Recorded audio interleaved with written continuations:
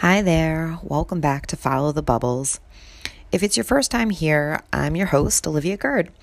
I'm an educator, photographer, and business owner. This podcast is all about the creative process and a place to come back to when you just feel stuck or uninspired. Today's podcast is about taking that first step forward. We have all been there before, right? Taking a first step into the unknown, a leap of faith. Maybe the universe has directed you here today so that I can challenge you to take that first step. The reason we can get stuck in overthinking, analysis paralysis, serial to-do list making is fear. By the way, I am a serial to-do list maker. And I've been in recovery for quite a while. Perhaps you've been delaying your next project, your next edit, your next book, your next illustration. I get it. We are scared. We are scared to do something new that we've never done before. We're going, is it going to hurt? Is it going to be hard? Is it going to change our lives? Yeah, it's going to do all those things. But that's okay. That's okay. This is your ego in your brain saying, scary, I'm not too sure about this. I'm fine right here, thanks. This is your ego telling you, stay small, stay here. It's safe here. And we're going to try and fight back against that.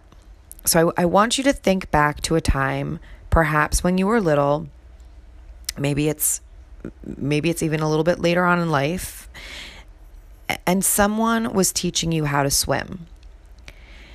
As you conjure this image of your perhaps younger self on a hot, sunny day, your swimsuit on, your towel in hand, I'm going to share with you a little story. So when I was about 16 years old, I thought it would be a great idea to become a lifeguard during the summertime. And I was always a competitive swimmer. I was always in the water. So I thought this would be the perfect, next job for me. So I did my lifeguarding training and I excelled at it. I was really excited. I got a job right away as a camp counselor for the Girl Scouts in the woods in Pennsylvania at a camp. And I loved this job and I did it for many, many summers.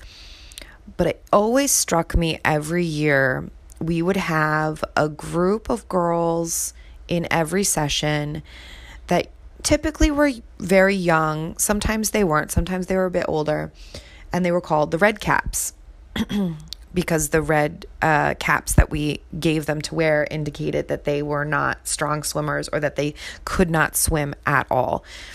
And when the Red Caps came in, you would see a lot of them standing at the edge of the pool, very scared, very timid, kind of eyes darting around. They weren't sure of what they should be doing. They were watching all the other girls jump into the pool, swim around, splash around. Many of the Red Caps didn't even want to get splashed. They didn't even want to get wet because that fear was so strong that they just... you could tell that they were very uncomfortable. So I actually loved working with this group of children because for whatever reason, I had this skill that I could get in the water myself and kind of coax each one of them to just dip a toe in, dip a foot in, dip a leg in. Now let's get in. Now let's hold on to the wall. It was just like these little phases of baby steps in order to get them really comfortable with the water. and I would hold them close. I would hold them on their backs. I would hold them on their front so that they were always supported. They always knew that there was somebody there. But it took them to take that first step, that first leap of faith, that first courageous reaching out of their hand to mine. That was amazing to me.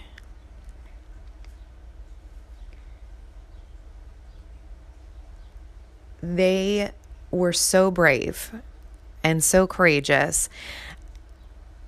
And it still touches my heart to this day to remember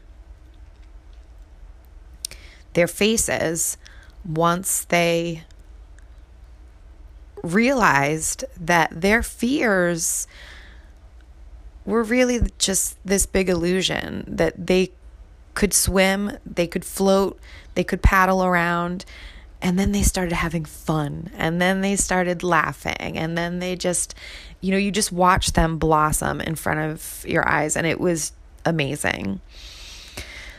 So spending all those summers by the pool with these kids, it was just a fabulous experience.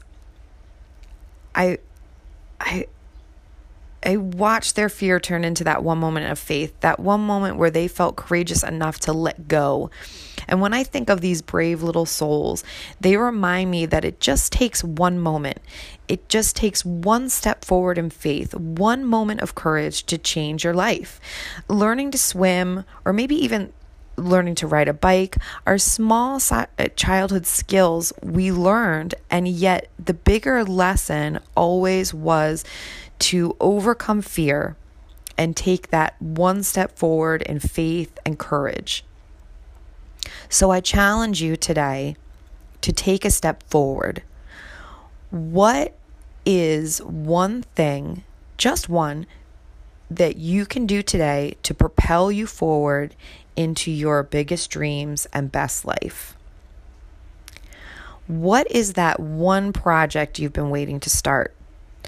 What has been on your heart you've been waiting to share? What is that new skill you've been longing to try? I'm here to tell you that today is the day. It's today.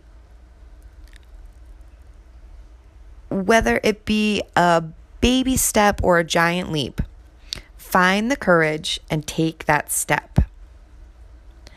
I want you to check in with me and tell me all about it, because I'd love to cheer you on. So you can find me at oliviagird.com or on Instagram at oliviagird. Check in, tell me what you're trying, what you're starting. I'd love to hear. So as always, I am sending you so much love, gratitude, and grace. Keep following your bubbles upward, and I will talk to you soon.